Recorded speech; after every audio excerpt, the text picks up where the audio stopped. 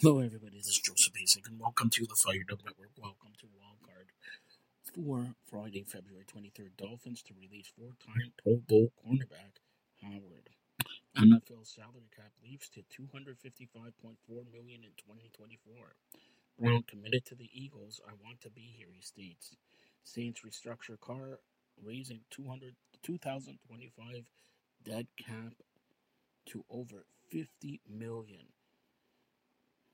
Dolphins got another midway through $65 million deal. Peterson open to get out there and play again. Chargers are a great running game for Herbert.